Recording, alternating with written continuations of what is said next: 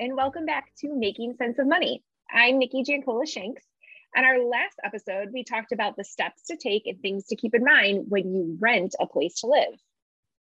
And I'm Andrea Pellegrini. Today, we're going to be continuing our series on housing with the topic of mortgages.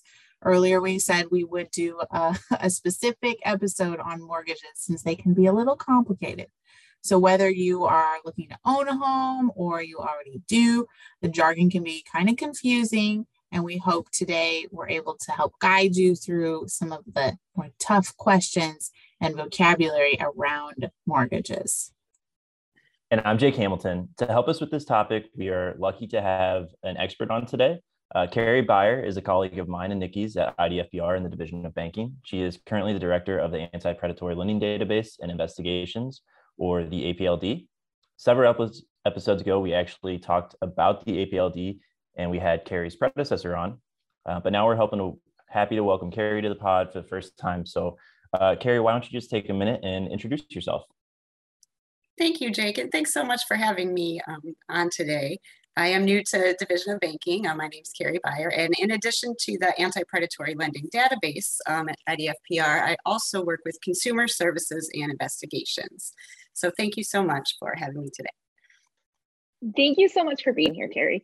I will say I may be biased, but she is a joy to work with. So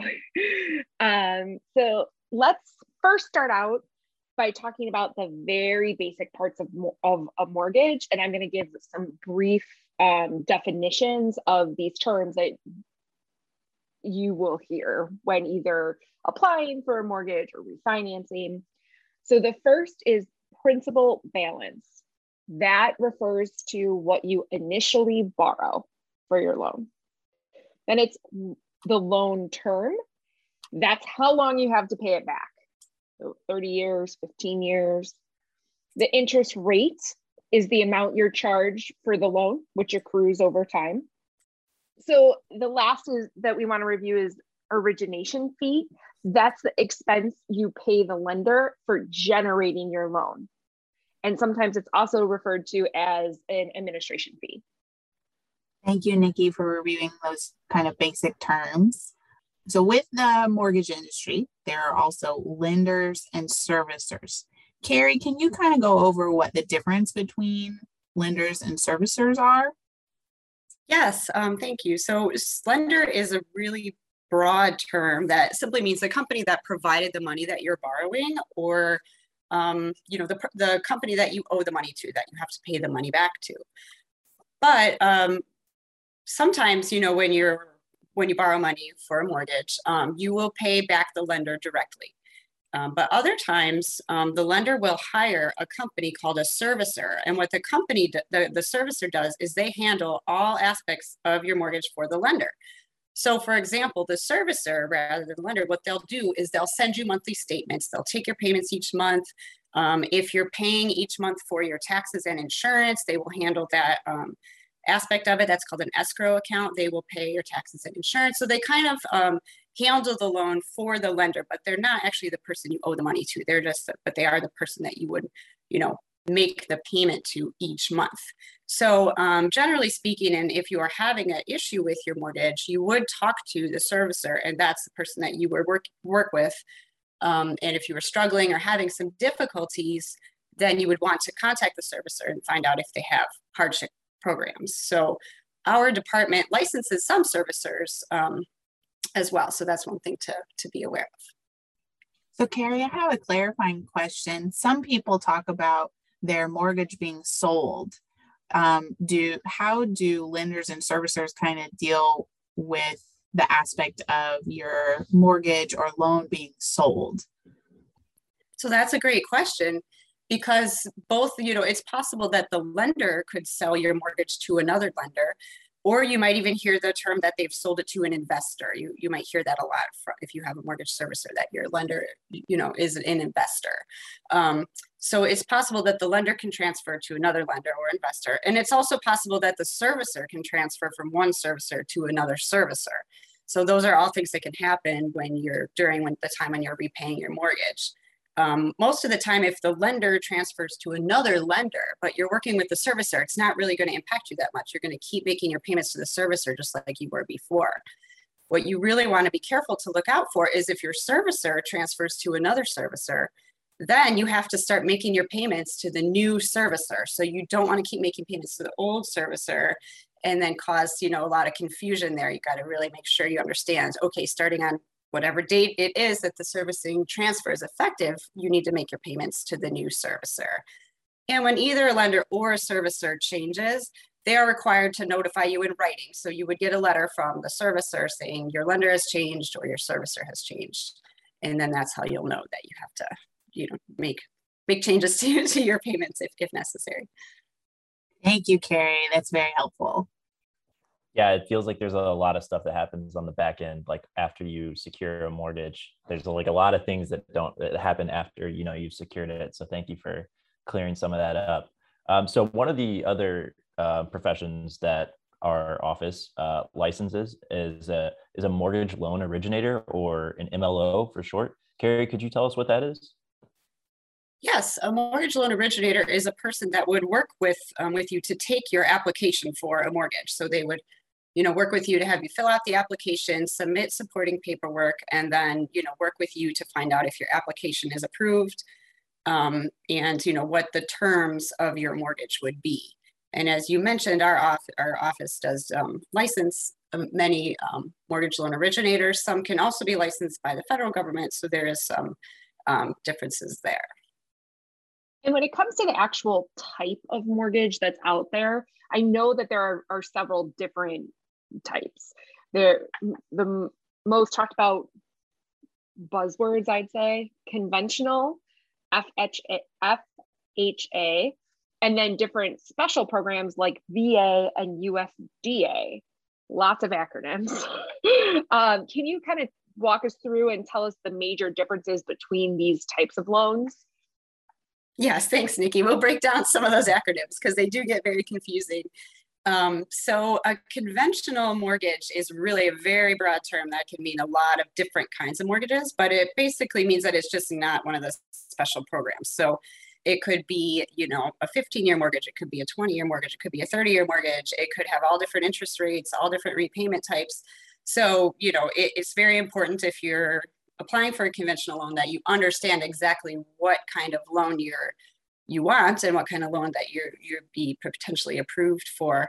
But there's also these different kinds of special programs. So one that you mentioned is FHA. And FHA stands for Federal Housing Administration.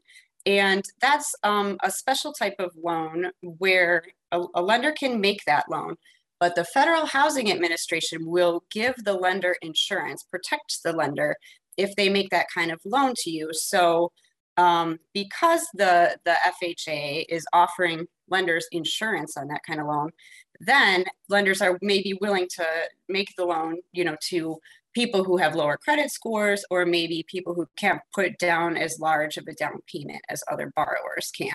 So there is anyone, can apply for an FHA loan.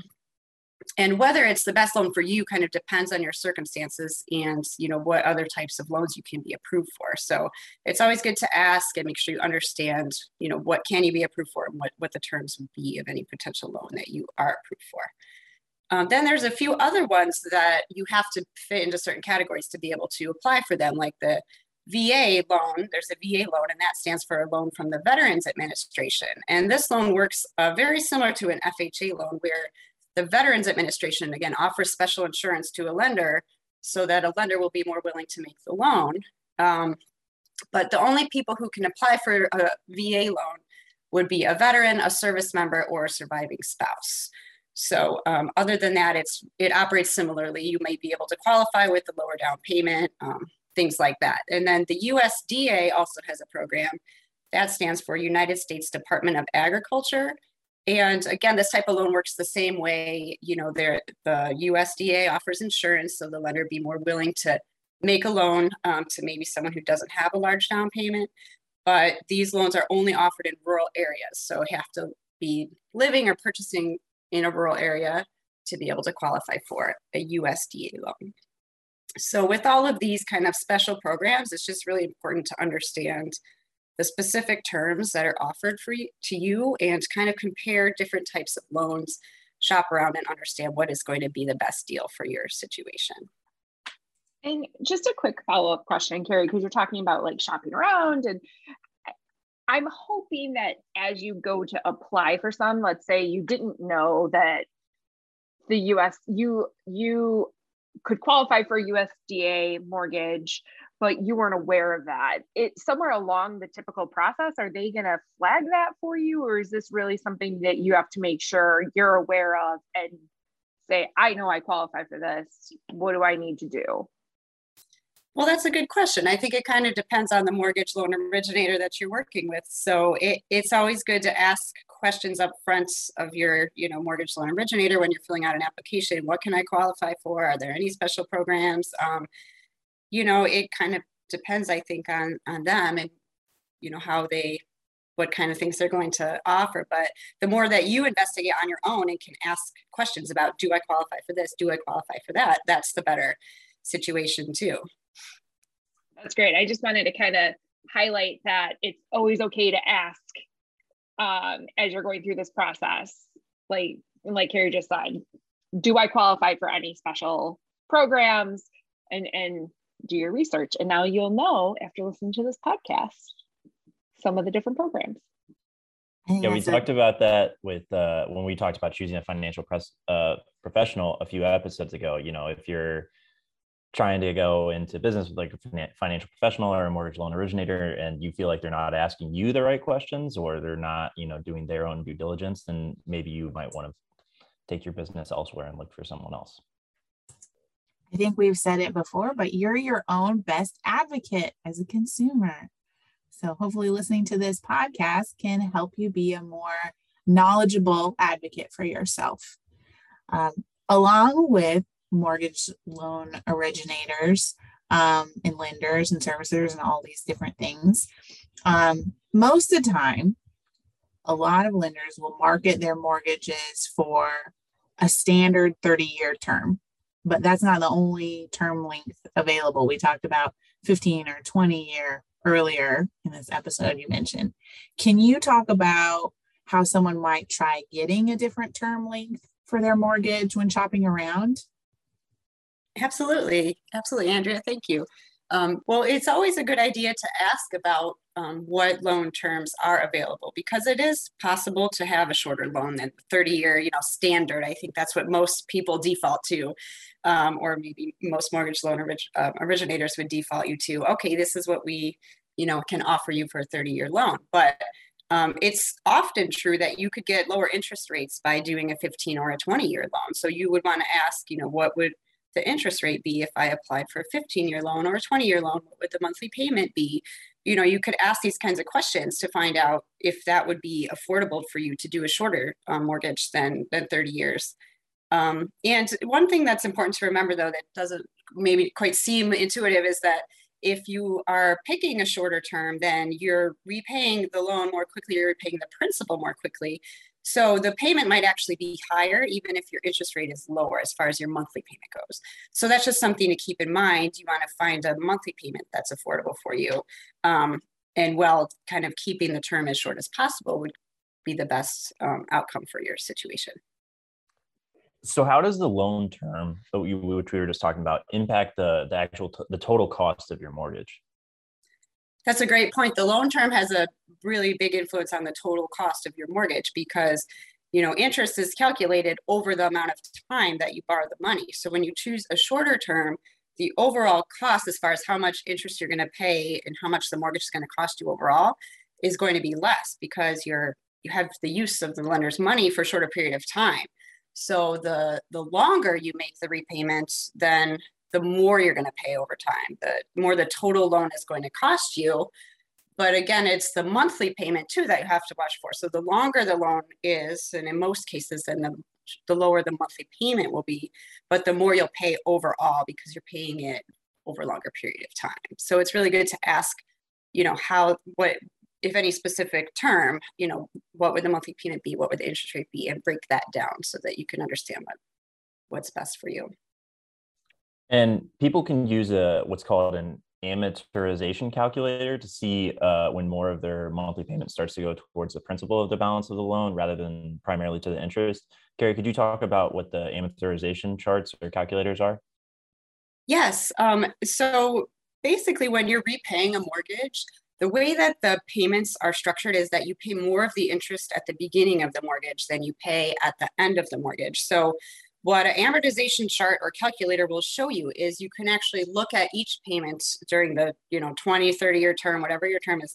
You can look at each payment and see how much of the payment goes to pay the principal, how much, the principal being the amount that you borrowed, how much is going to pay the interest. That means what you're being charged to borrow the money. So when you look at it, you can see that in the beginning, you're paying a lot toward the interest. And as time goes on, you're paying a lot more toward the principal. So it's almost like a bell curve if you graphed it. It's like all interest at the beginning and then it's all principal at the end, basically. So that's really important to understand if you're thinking about refinancing, because depending on how far you are into your current mortgage, you might be paying a lot more toward principal and a lot less toward interest each month. And if you choose to refinance, you're kind of starting over at the beginning of that process, and the payments at the beginning of your refinance loan are again going to start going more toward interest and less toward principal. I was shocked the first time I saw one of those amortization charts for like a 30-year mortgage. Depending on the interest rate and some of the other fees that you're having to pay, sometimes you'll be paying more towards interest every month for 17 or 18 years into your term in a 30-year mortgage. It could be longer. And in some cases, the amortization schedule, you'll have a balloon payment at the end because you haven't been making enough payment towards the principal to actually pay off the balance when you are at the end of your loan. So that's also something to pay attention to as well. Absolutely. You should always ask if there's going to be a balloon payment, because that is a very concerning thought that you would be paying for all these years and then not have paid it off at the end. Yeah. Yeah, I would not be pleased, to say the least. So on this topic of payments, we talked in the very beginning, I talked about a rate, like your interest rate. So can you kind of talk to us a little bit about the difference between a fixed rate and an adjustable rate mortgage? Every person's situation is very different. We know that. And they would have to pick which one works best for them, but is one type used more than the other? Yeah, so I think a fixed rate loan was at least most commonly used for many, many years in mortgages. And, more recently, over the past maybe 20 years or so, there's this adjustable rate option has come into play for people who want it on their mortgages. But basically, a fixed interest rate means that your monthly payment that you make of the principal and the interest when you're repaying the loan, it will be the same amount through the entire time you have a loan. So if your monthly payment is $700, on the first month that you pay, your monthly payment will be $700 on the last month that you pay. Now, this can get a little bit confusing sometimes, because it's possible that when you make your mortgage payment, you pay principal and interest, but sometimes your mortgage company will also ask you to pay money each month to go toward your taxes, your real estate taxes, and your homeowner's insurance. So in that case, what they do is they collect a little bit of money each month for your taxes and your insurance. And then when those bills come due, they pay them for you, because those usually come due once or twice a year. So the tricky thing is that the cost of your insurance or the cost of your real estate taxes could go up. So in that case, you might see your monthly payment go up, even if you have a fixed rate mortgage. But really, it's not because you're paying more to pay back the loan. It's because you're paying more for your taxes and your insurance. So it might go up a little bit, but otherwise you pretty much know what your payment's going to be throughout the life of your loan. Now, with an adjustable rate mortgage, that means that the interest rate can actually change during the mortgage over time at different points in time. So that's something you need to be aware of. You want to know when it can change and how it can change. And the major thing to understand with that is that you don't know how it will change and you can't predict it. So you might not know what your payment will be or what to expect or how to prepare yourself for that. So that's important to think about. But you'll hear adjustable rate mortgages called ARMs a lot. That's what they call it, ARMs. So you might hear a 3-year ARM or a 5-year ARM. And what that means is that the interest rate will be set at a certain amount for 3 years, it won't change, or for 5 years, it won't change. But after that, it could start changing every year. It could start changing every 6 months. It just depends on what the mortgage says. So quick follow-up for that. So what is the advantage then? Like, to me, just listening to this, and just in the spirit of clarity, I have a fixed rate mortgage. So to me, the adjustable rate sounds very stressful, but that could just be me as a human because I like to know things, like I'm type A that way. What are the benefits of an adjustable rate? Because in my head, I'm picturing, okay, maybe 3 years I have a super low rate, but does that mean the next 3 years it's like double what maybe it could have been as a fixed rate? Yeah, that's possible. So I think that is the concerning part of these adjustable rate mortgages. Sometimes they might start out with an interest rate that would be lower than what you could get with a fixed rate mortgage. So that might be a reason why a person would pick that, and they think, well, oh, in 5 years, I'm going to move or I'm going to refinance. But again, none of those things are guarantees, right? There's always a possibility in the future that you don't know what you want to do in 5 years, or you don't know what your circumstances will be. So I do think there's some risk inherent in picking that type of loan. So you have to be accepting of that risk when you go into it.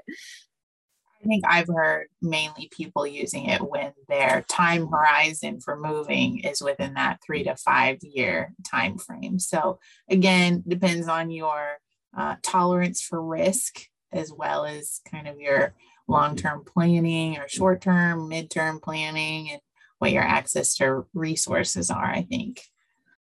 And if you have I had one more question on this. Sorry, this is an interesting one, but if you have an adjustable rate mortgage, is that interest rate based on like market interest rates, or are there other factors that go into how it might change? Well, that's a good question. I mean, I think it kind of depends on how the mortgage is written. It could be based on a lot of different things. So all of the adjustable rate mortgages are based on what's called an index. So they pick some sort of number that you can get from a published, like they used to pick like the LIBOR, which is like the standard amount of money that banks would lend to each other. So it really has no relation to mortgages, but it's how they would measure how much the interest rate would change. So they use some sort of standard that exists out in the market. So it is influenced by some, market factors, but it depends on what index they call it, what index they choose in how that index might change. So it is difficult to understand, what could happen to your interest rate. It's not clear at all. Yeah. Thank you. Yeah, I was just thinking like, like people might hear that like the Federal Reserve is going to like raise interest rates, this year. They're planning to, and they kind of set expectations for interest rates. So I know that can like wondering, and those interest rates can have an effect on other, market index interest rates, and it's kind of a domino effect. So I was just curious to hear your thoughts on that, but thank you. Thank you, Carrie. I have another question about another acronym. So there's something called private mortgage insurance, or PMI, that might show up on mortgage statements. And we talked about this in a previous episode, and you've alluded to what's in the PMI, I think a little bit earlier maybe. But can you elaborate a little bit on what private mortgage insurance is and how it might show up on a mortgage statement? Yes, absolutely. So private mortgage insurance is insurance that protects your lender if you can't make the payments on your loan. So it doesn't protect you from anything. You're basically paying for the insurance that is providing your lender with protection in the event that you can't make your payments. Some types of loans require private mortgage insurance, and this is like the loans we were talking about before with the FHA loans. For example, they require private mortgage insurance that protects the lender, that actually you as the borrower, you pay for that. Also in situations, frequently you'll see if you are buying a house, but you're putting down less than 20% of a down payment, your lender might say, well, we'll approve you for a loan, but we need you to pay private mortgage insurance. And this is something that you can pay. Sometimes you pay like sort of a lump sum, they say, like at the closing, you pay a big chunk of private mortgage insurance, or sometimes it's something that you pay each month. So when you get your monthly statement, you're paying your mortgage principal, you're paying your interest. You know, you might be paying a little bit each month to go to your taxes and your insurance, but then you're also paying an extra amount to go toward the private mortgage insurance that is protecting your lender. So basically, if your loan requires private mortgage insurance, it's going to be more costly than a loan that does not require it. So that's one thing you want to look for. And again, you can ask about that. Will I have to pay private mortgage insurance? Because that's going to make a big difference as far as how affordable your loan will be. I have a few Is it questions. possible? Oh, go ahead, Nikki. Okay, so first, our listeners, if you could see Andrew and I right now, we are laughing because I have forever called PMI insurance P&I. Is that a legit term? Or is it that I'm hearing PMI and think people are saying P and I or PMI? So I think if you say P and I think of that as principal and interest, P and I. And so that is what I would think if you said that, whereas PMI, I would think private mortgage insurance. So that's something. I was like, totally like, Andrew, you're wrong. It's the same. And she was like, no, I'm not wrong. And I have to admit to Andrew, she is not wrong. I think it's just in my head, people were saying PMI and I was hearing P and I. So that's just a little funny thing between Andrew and I. But to Nikki's credit, PMI and PNI sound very similar. And I think that the lesson that we should all learn as educators and professionals is stop using acronyms like they're words. But okay, so for PMI, most mortgages seem to have that, right? Like I haven't personally heard of mortgages unless maybe if you could put a bunch of money down at once or something, but like most mortgages, you're probably going to have that payment, right? So you should make sure you understand how much is going to that each month. I would say if you can buy a house and save up and put down 20% down payment when you purchase the house, you have a good chance of not having to pay PMI. So that can really save you a lot of money. It's when you're putting down less than 20% down payment when you purchase the house is when most lenders are saying we need some private mortgage insurance to make sure that you're as vested in this process as we are, you know. So that's one way you can avoid it. And there are actually rules that if you have your mortgage and you've been paying it for a long time and you are reaching the point where you have like a 20% of equity in your house, meaning like the value of your home is more than 20% more than what you owe on the mortgage, you can actually cancel your private mortgage insurance. So that's something you want to talk to your servicer or lender about. You know, if you've been in a mortgage for a long time that has private mortgage insurance, you might qualify to have that taken off if the value of your home has gotten to the point where what you owe is at least 80% of the value of your home and you have 20% equity, as we would say. Yeah, because I know personally with my mortgage, that was something my husband and I talked about, is like, can we maybe, once we're in this for a little bit, like quote unquote pay off our PMI? I know it's not really pay off necessarily, but like put more money in to get rid of that, which then, knocked our monthly prices down. Exactly. That can be a great way to go about it. Yeah. When I got my mortgage, I actually made sure to ask my lender, what date does this PMI roll off? Because I understood that I would be paying a lot faster towards that 80% value of what my principal balance was or whatever, faster because I took a shorter term loan. And I actually put it on my calendar and made sure that it wasn't on my next monthly statement because I didn't want to pay PMI anymore. Yeah, it seems like a tricky thing or a part of mortgages that most people probably aren't expecting. Carrie, I just had one last question on the private mortgage insurance part. I know you mentioned how, like, if you have an FHA loan or a VA loan or some other governmental institution loan that is insuring your loan, if borrowers have that like FHA insured backing, would they still maybe be asked to pay PMI as well? They are, yes. And like with FHA, you actually pay it to the FHA. So, you know, the FHA offers, like I said, they guarantee or offer insurance to the lender, but ultimately a lot of that cost is passed on to the borrower. So you do pay, if you have an FHA loan, you want to ask how much you pay at closing, because you will pay a chunk of the private mortgage insurance at closing. And then you will also pay private mortgage insurance each month. So that's something to think about, but they do allow, you know, like maybe a down payment even as low as like 3.5% or something like that. So it can bring, you know, the option of having a mortgage and purchasing a home to people who can't save up for a huge down payment. Gotcha. Yeah, that makes sense. Yeah, I was just curious because, like, you know, you might say like, well, if the FHA is already insuring my loan, like, why do I have to pay insurance as well? But thank you for clarifying that. So we want to talk about another government regulation or kind of aspect of this. There's something called the Truth in Lending Act, or the TILA, or TILA sometimes it's called. So what is that, and when do you get it?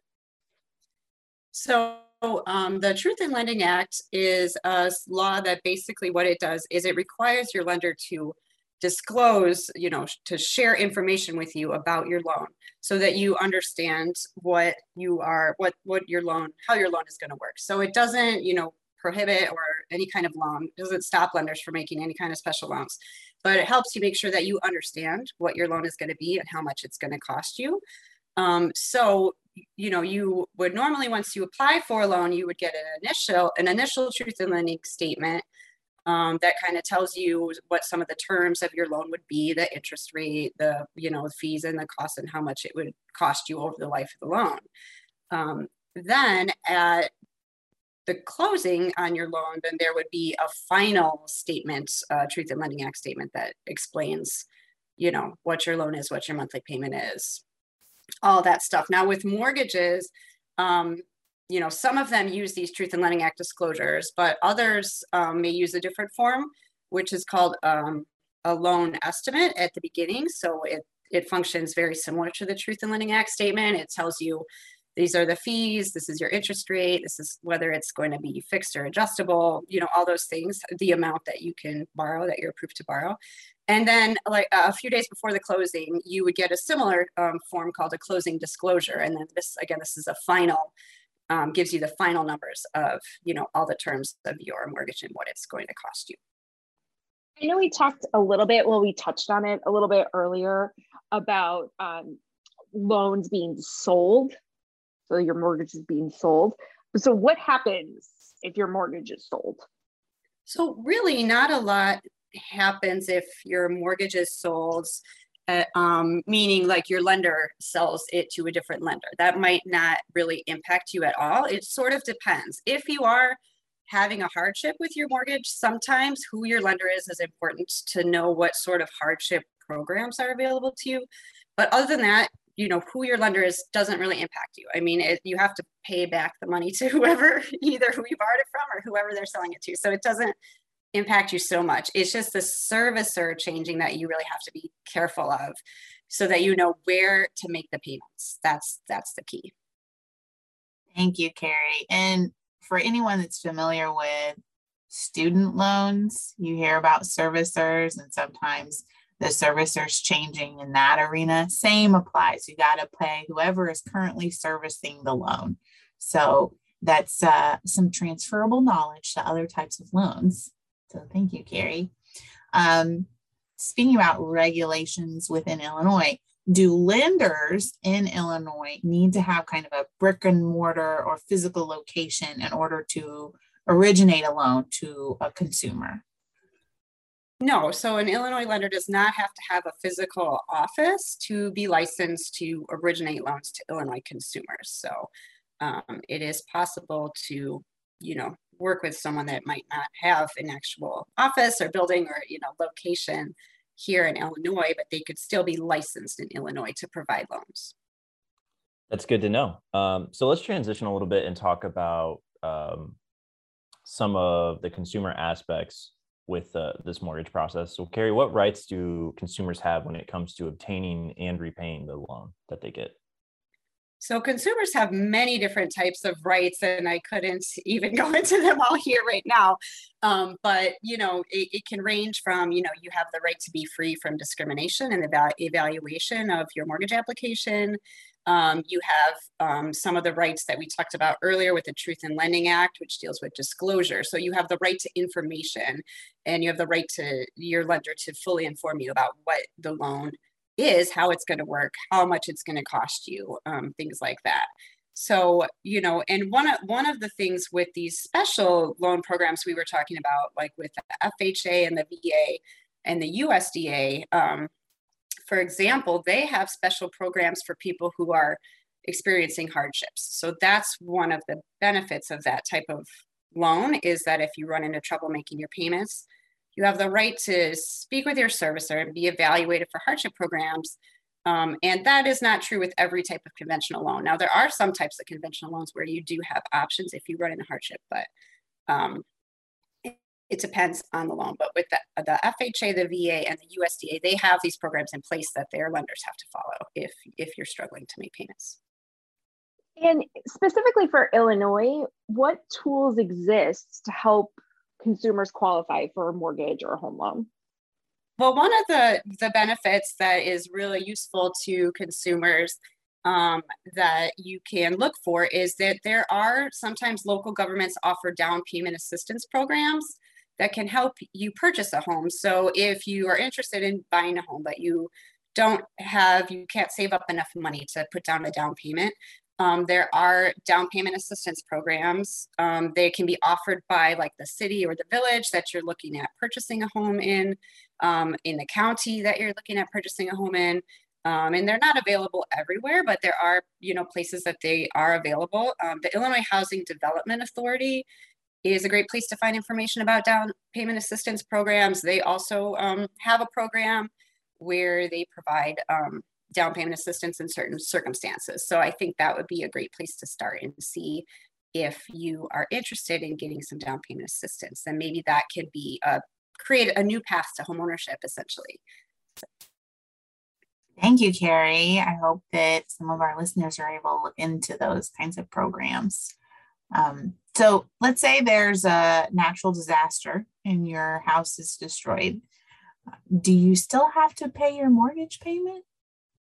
Yes, I think a lot of people are surprised by the fact that you do. It doesn't really change what you owe on your mortgage. You still owe the total balance, even if you have a natural disaster, or some sort of,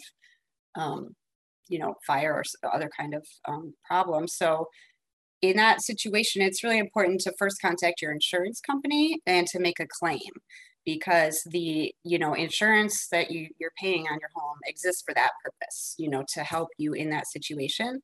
But you also want to contact your mortgage servicer or lender, and then you'd want to work with both the insurance company and the lender to kind of address the damages. There's also government assistance in certain situations. If it's a result of a natural disaster, like many people are familiar with the Federal Emergency Management Agency, where they go by FEMA.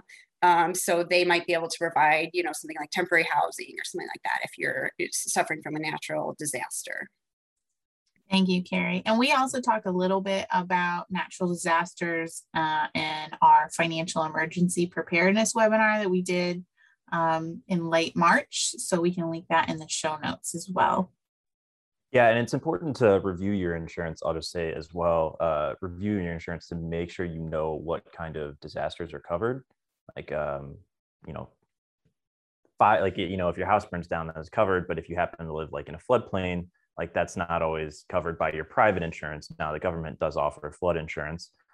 There's other, there's really, there's insurance works a weird way. Like they don't cover earthquakes or other certain types of natural disasters. So it's just important to look into your policy and know exactly how you are covered.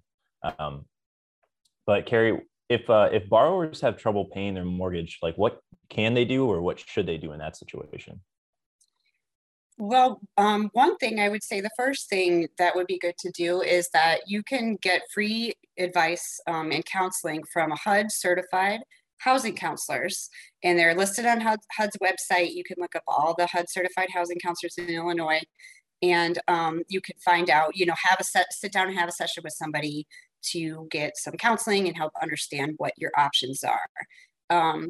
But in most cases, to actually to go through with any of the options that are available to you, you'll have to work with your servicer directly. So oftentimes servicers have an application that you can submit if you're having a hardship. You might have to submit other documentation about your income, tax returns, things like that, pay stubs, and to find out if you qualify for any assistance with your mortgage payments. There's a lot of different kinds of hardship assistance. So it's one thing that's nice if you work with a HUD certified housing counselor. They can help you understand what the different options are and which one might best fit your situation. But it's always best to reach out to a counselor or a servicer as soon as possible. As soon as you know that you might be encountering a problem, it's a good idea to talk right away and evaluate your options. If you are further down the process, legal aid clinics are also available if it's, to talk about foreclosure and things like that. So the sooner that you address it, the better. There is just opening, this week, there's the Illinois Housing Development Authority has a hardship fund for homeowners for people who have COVID-19 related hardships, and you can submit an application for an emergency grant. So that is another avenue to explore as well. So we talked a lot on this podcast about credit and credit scores. And so does shopping around for a mortgage hurt your credit score? Well, that's a great question, because you want to be kind of careful about how you go about shopping around with, multiple lenders for mortgages. So one thing that's really helpful is that there is, if you apply for a mortgage or inquire about a mortgage within a 45-day window, if multiple potential mortgage lenders check your credit, it will not have an impact on your score. So from whenever the first potential lender checks your credit, for 45 days after that period of time, you can have other lenders check your credit and go through the process too, which gives you a really good opportunity to shop around and see what different lenders might be willing to offer you. So to clarify, it basically pools all those different inquiries as one inquiry instead of like 7, right? If you use 7 different pre-approval requests or whatever with 7 different lenders. So that's a really big benefit to shopping around in a shorter time frame. Yes, exactly. And that's not just true of home mortgages as well, just for listeners' knowledge. That also applies to things like car loans and consumer loans as well. So we talked a little bit about pre-approval letters, but can you kind of explain what pre-approval and pre-qualification letters are, Carrie?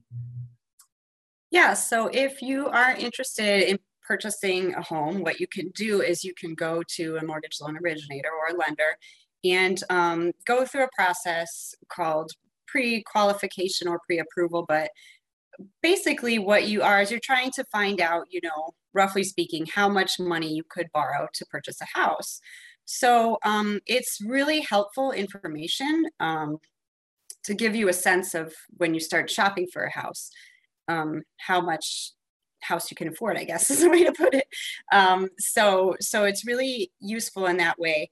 But keep in mind that pre-approval and pre-qualification letters are not a guarantee that a lender will lend you money. They always come with some conditions on them, and they can vary depending on exactly what type of pre-qualification or pre-approval you have. But you want to always ask and understand, what are the conditions on this letter?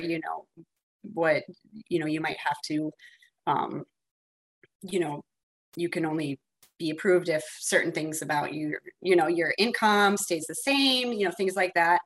Sometimes you can get these letters before your income is even verified with documentation, just based on, you telling your mortgage loan originator, well, this is how much money I make, and this is what my situation is. So they're not a guarantee at all, but it gives you a sense of how much, when you go to shop for home, what price range you should be looking in. And it could also be helpful to a seller to show them that you're serious about, getting a mortgage, because you've already talked to a mortgage lender and you're already understanding the process and the terms, and it's something that you want to move forward on.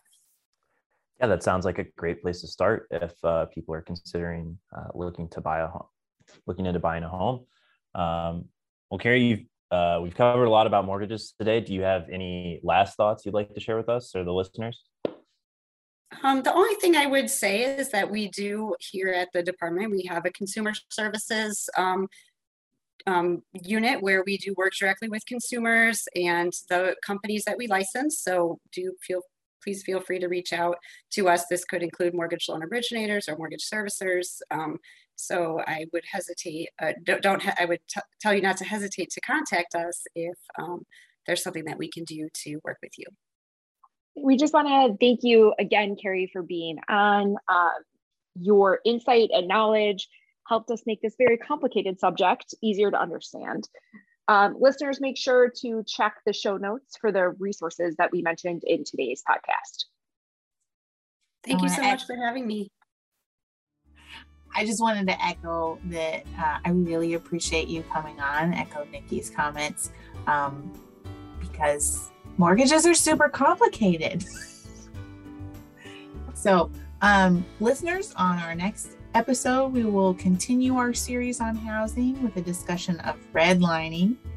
We will have another very special guest on, Illinois State Senator Jackie Collins, who's an expert on this subject. And the podcast will be out the first week of May. And as always, please like, subscribe, and share our podcast with your friends and family. And thanks for listening.